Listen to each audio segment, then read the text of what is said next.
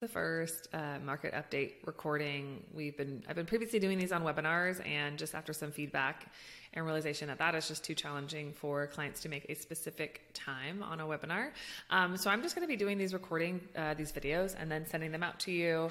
And we'll be doing them once a month. So that way it kind of keeps you updated and try to keep you informed on what's happening in the market and my take, and then just so you can have that education piece and just kind of, know from my perspective what I would say is going on. So, this is just to keep you informed. Again, we'll be doing a monthly and, talking about what's going on. So let's always start here with just who Selah is. So Selah was founded in 2019 with a goal of bringing confidence and organization to people's financial life through education, stewardship, and empowering wise decision making. So that is one of the points of this market update loom. It's just for you to keep that education and understanding of what's happening so you can have that good decision making with what's happening in markets. I'm a holistic wealth management and planning firm located in California, but serving clients nationwide. So if you are not a client and you're listening to this and you are not in California, don't worry. I do have clients outside of California and other states as well.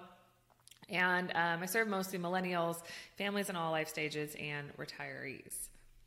So just a little bit about myself and the business here.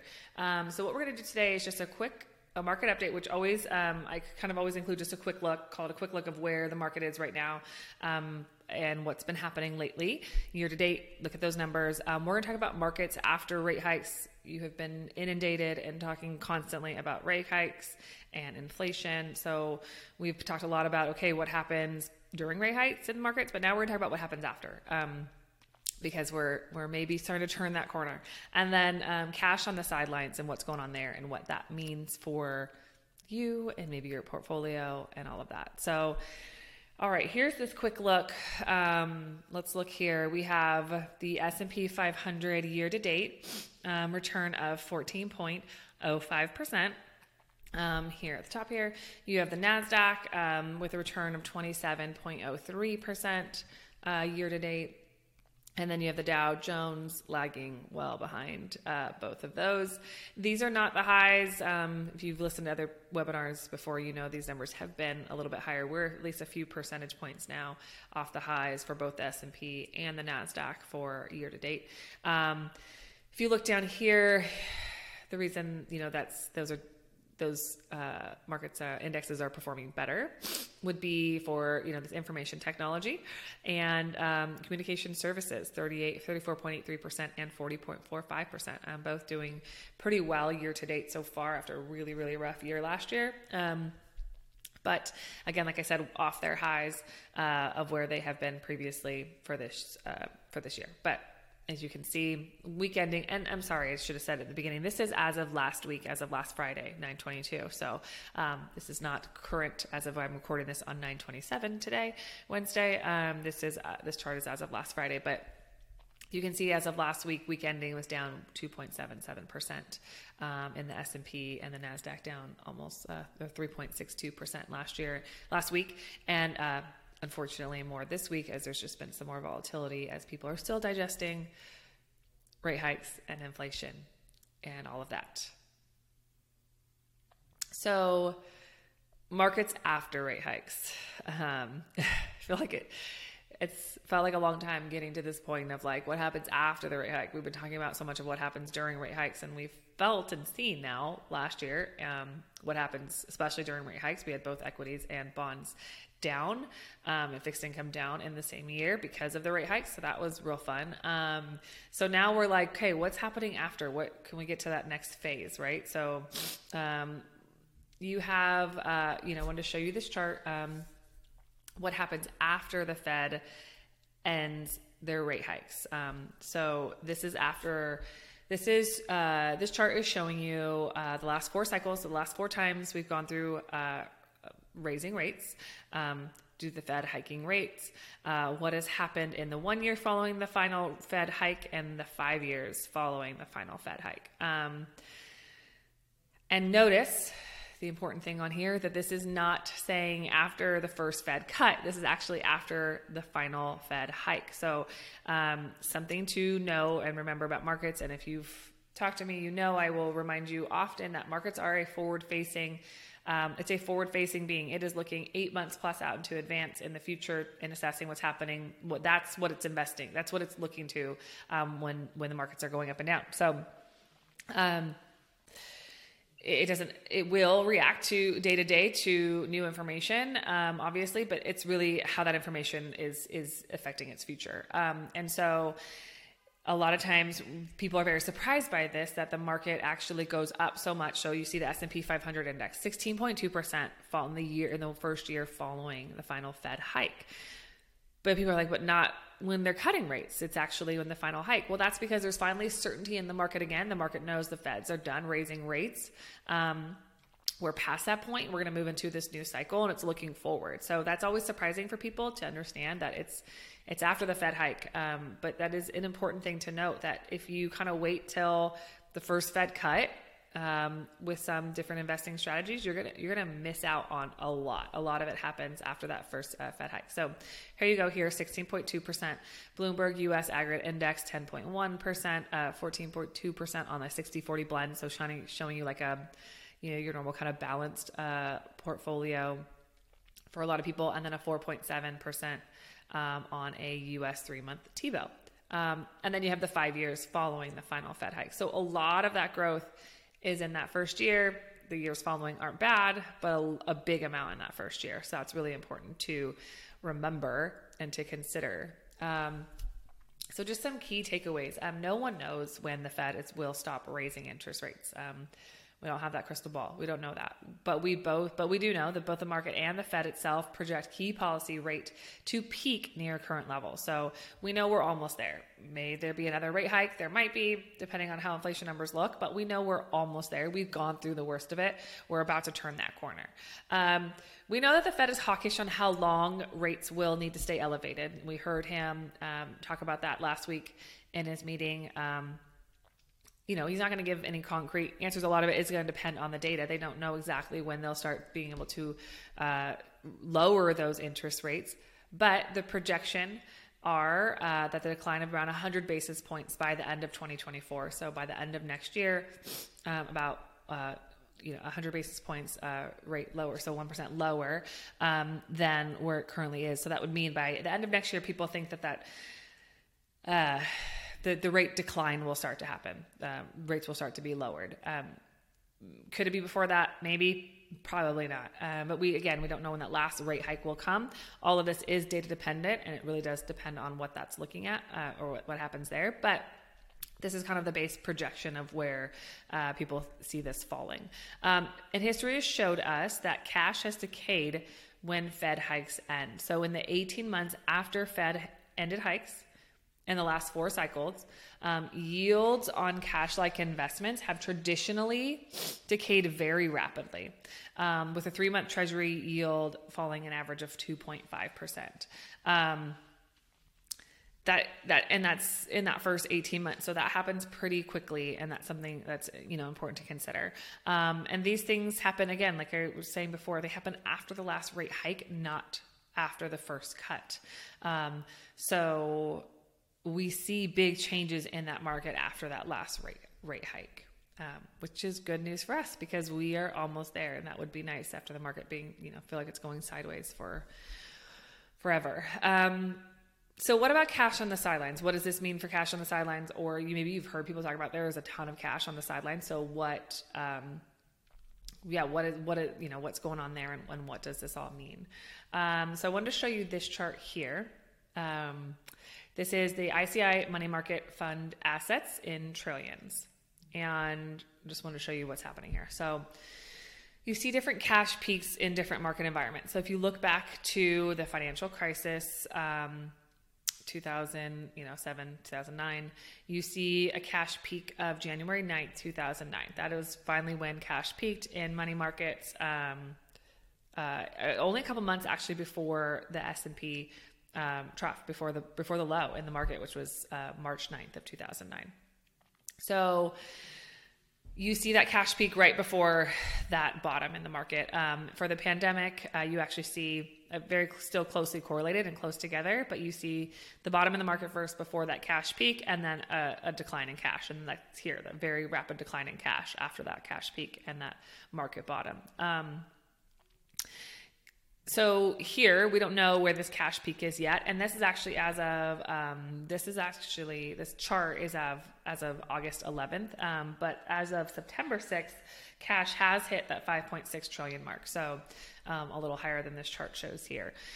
So we don't know where the cash peak is yet, because obviously we're not on the other side of this, but we do know that shortly around a cash peak and a bottom in the market, and we don't know, the bottom so far was October of last year. And so this could be a little bigger gap, maybe between the cash peak and the bottom of the market, than these last ones show, or if we have more volatility to come to get that bottom. But the reality is that cash peak happens in that bottom of, near that bottom of the market. And then there's a quick decline in cash after that. And we understand that, right? We understand that why in volatile markets are people fleeing to cash. One, especially right now, we had interest rates going up and yields higher. So people are fleeing to cash because it's an attractive investment. I mean, they've been able to get, if I'm getting 5 or 6% in my high yield savings account, that's great. I'd rather do that than be in this market that just doesn't seem to be doing much of anything. And again, for this year, the market has done, you've seen on the chart, 14.05% S&P. That's decent, but it's felt that way, right? It's just felt like a lot of back and forth. And so everyone's waiting for just a final kind of like turnaround to move beyond this. And so cash feels like a place to be for now. Or it's just if you have a lot of a future uncertainty in the market, like there's just still a lot of uncertainty. There's a lot of concerns that clients have that I talk to, that people have that I talk to that are like, well, I don't know where this is going. This feels like it's going to get worse before it gets better. And so I want to be in cash. So, it's fear-based, but it seems like an attractive investment. But then the problem becomes, right, when you're heavy in cash, if you have moved a lot of money into money market or high yield savings or something like that, cash-like investment, the problem becomes how and when do you get out? Because we see these are rapid declines afterwards, after those bottoms. And people normally when they're getting into cash, it's for that safety, but they like to time the market. They're trying to let me go here for a little while, get this 5%, and then we'll move back when the market turns around. Okay, so let's look at that. So here, total returns after the troughs, like what has happened previously in the S&P, okay, during the global financial crisis, in the 3 months after the trough of March 9th, 2009, the market had a return of 40% after the pandemic, in the 3 months after the trough of March 23rd, 2020, 41%. Okay. Then you look at 6-month returns, 55% and 46%. That's a lot, right? Those are really big returns. And I get it. The decline was steep before that. So it's just trying to make its way back. But those are big jumps in the market right after cash peaks, right after trough. So if you are in cash and you're trying to time your way back into that, you could miss a lot of that by what we just talked about. A lot of people they're going to, like if you're trying to do this yourself, you're like, I'm staying in cash until I see the first rate cut. Well, you're late at that point. You've already missed a lot of these returns that have come back into the market if you wait till that first rate cut. So it actually happens earlier than you think. And so it always comes back to the points I just want to make with you today. It always comes back to, again, you'll hear me say it over and over again, that it is time in the market, not timing the market. And that historically, that has won over time. Time in the market, not timing it. Okay, but here's the problem. I'm already in cash, so now I have to time it, right? This is you've already put a lot in cash, and now you are timing it. So, what are, what's the strategy around that? And, with the Fed, with what we know that the Fed is going to start cooling things here soon, because we're getting to those peak Fed funds rate, we know things are going to start to change. So we know that. And then we know the market has really quick rebounds. So we just looked at that. We just talked about that. Market has really quick rebounds. And actually the biggest days in the market often come at the bottom. And if you miss those big days, you miss out on a huge percent of the return for that year. So the opportunity cost is really high by staying in cash. you can have your opportunity cost is really high. It's great right now. You have good yields, but when this market turns around, look at how much cash there is sitting on the sidelines. This is a very bullish, contrarian signal for investors. That is a ton of cash. At some point, that cash is coming back in this market. And when this cash comes back into this market, this thing is turning around fast, right? So that would be like, we kind of talked a little bit, if you were at my client event in Washington, we talked about how we talked about this bullish signal, and we talked about how Capital Group right now believes that it will be a mild, if we hit that recession, it's a milder than normal recession, but a very quick recovery. This is something they're looking at of why they think it's a quick recovery, because there is so much cash sitting on the sidelines ready to go back into this market that is going to boost this thing up pretty quickly when we start to get some good news. Okay, so if this is you have a lot in cash, you're not really quite sure how to get back into the market, I would say a few tips that I would want to, kind of point out to you. So one, I would say you need to really revisit your goals. Revisit what your long-term goals are. So not your short-term, what are your long-term goals for your investments and for your money? You need to revisit that. You need to figure that out. If you haven't even done it yet, you need to figure it out. Because if you are young and your long-term goals, you're trying to retire at a certain age or whatever your goals may be, it would probably make a lot more sense in most cases that you get this money out of cash and you get it back into the market, because you can't afford really to lose out on beginning of markets that may make sense to you. So you really need to revisit your goals. And take a look at that. And I would say also take a look at your risk tolerance. So readjust or reassess your risk tolerance. If you have moved very heavy money market and very heavy cash, you're going to be more than likely, unless you're an incredibly conservative investor, you're going to be out of whack in your risk tolerance, because cash is so conservative, and that's going to play a role and change your long-term outcome on your money in the long run. So I would say reassess your risk tolerance and see if you're out of whack. Because you have so much cash, you should be invested closer to, if you work with me, you have risk numbers, you should be invested close to a 75, but you're a 55 because you have so much cash. That's going to really take a long-term effect on your portfolio. You would need to do some rebalancing to get yourself back to your overall risk category that you should be in for what your long-term goals are. And then, I would say things like, depending on how much you have, you might want to consider dollar cost averaging back out of cash into the market. So you're not trying to time it at a specific time, but that this, after rate hikes, there's all this growth historically. We don't know if that will happen again, but historically that's what it's happened in the past. So that's what we can hope to happen next. And so, okay, let's start dollar cost averaging this much every month to get back in consistently investing your cash. Maybe it's 10% per month you're putting over the next 10 months. So you're putting back into the market just to take that pressure off of trying to time this thing. But there are strategies and ways that I would recommend that you start getting this back in. And if you don't know that, then reach out and let's have a conversation about it and figure out what makes most sense for you. But definitely time to consider a rebalance if you've gotten heavy in cash, just based off these numbers and based off what I've shown you, what has happened in markets following bottoms, which have come really near cash peaks. That it may be time to, the opportunity cost, it may be too great for you to stay in cash. And I understand investing can be so emotional, and so hard to separate your emotions from data and historical markets and things that we look at. And that is why I like to keep these charts in front of you and why I like to give you these market updates.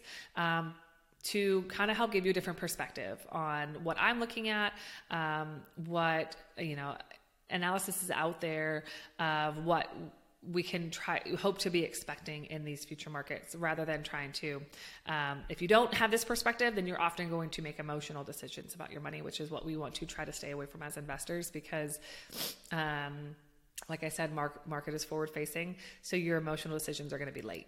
They're always going to be late. You're going to be reacting to what you see the market doing rather than what you know should be coming in the market. So that's what I wanted to show you today. I hope that is helpful. Again, reach out if you have any questions. I forgot about this. I'm sorry. So kind of the case for deploying cash in equities. I want to show, like, if you're deploying, we kind of said how to get it rebalanced back in, maybe dollar costing averaging out of cash. But this is kind of the case for equities versus bonds. And again, this is going to depend on your risk tolerance. So it's not really a one or the other, but actually where you're out of balance is what we would need to look at. But to get back into equities, the case for that is, a balanced strategy could be more attractive for more cautious investors. A balanced fund tends to hold more defensive positions in dividend paying stocks and high quality bonds, which is why you may want to get into equities from your cash. Dividends have had an important impact on long-term portfolio outcomes, and dividend payers across a range of sectors have contributed to total return over time. Dividends can be a real good friend during down, when markets are volatile and down. You still get those consistent dividends as well. And many investors may not hold enough dividend payers. So like if this is something you don't have enough in your portfolio, now it's time to maybe deploy cash towards this to rebalance you better into more dividend equities.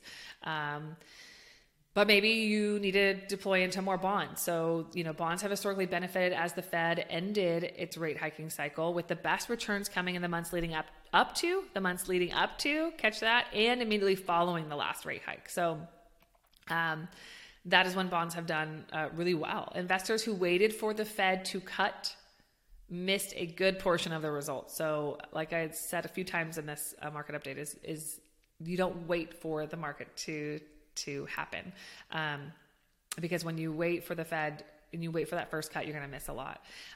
So investors should consider redeploying cash to bonds as the Fed shifts to normalize the economic environment. So that is something you could consider. And a lot of this is going to depend more on where you are out of balance in your portfolio, which is something we can take a look at. But that's kind of the case for each of those. So just a little bit about LPL. I am independent, and that's why you see my DBA as Selah Portfolios and Planning, but my broker dealer that I go through is LPL Financial. Linsco Private Ledger is what that stands for.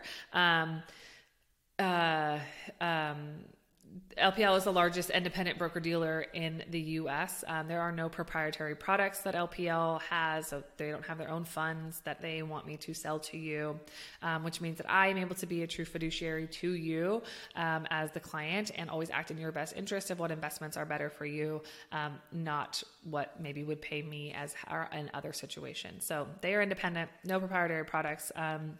You see there about some SIPC insurance and protection for you when you are with LPL, and my securities registration is held through LPL Financial. And here are some just disclosures from LPL. Again, something to remind you is that historical markets does not mean what is going to happen. So don't ever take that what I'm showing you, what has happened previously, means it will happen again. But we can look at it. Just one thing we can do with investing is look historically. This is what has happened in the past. So it's a good, expectation that we could hope to be coming for us, around the corner.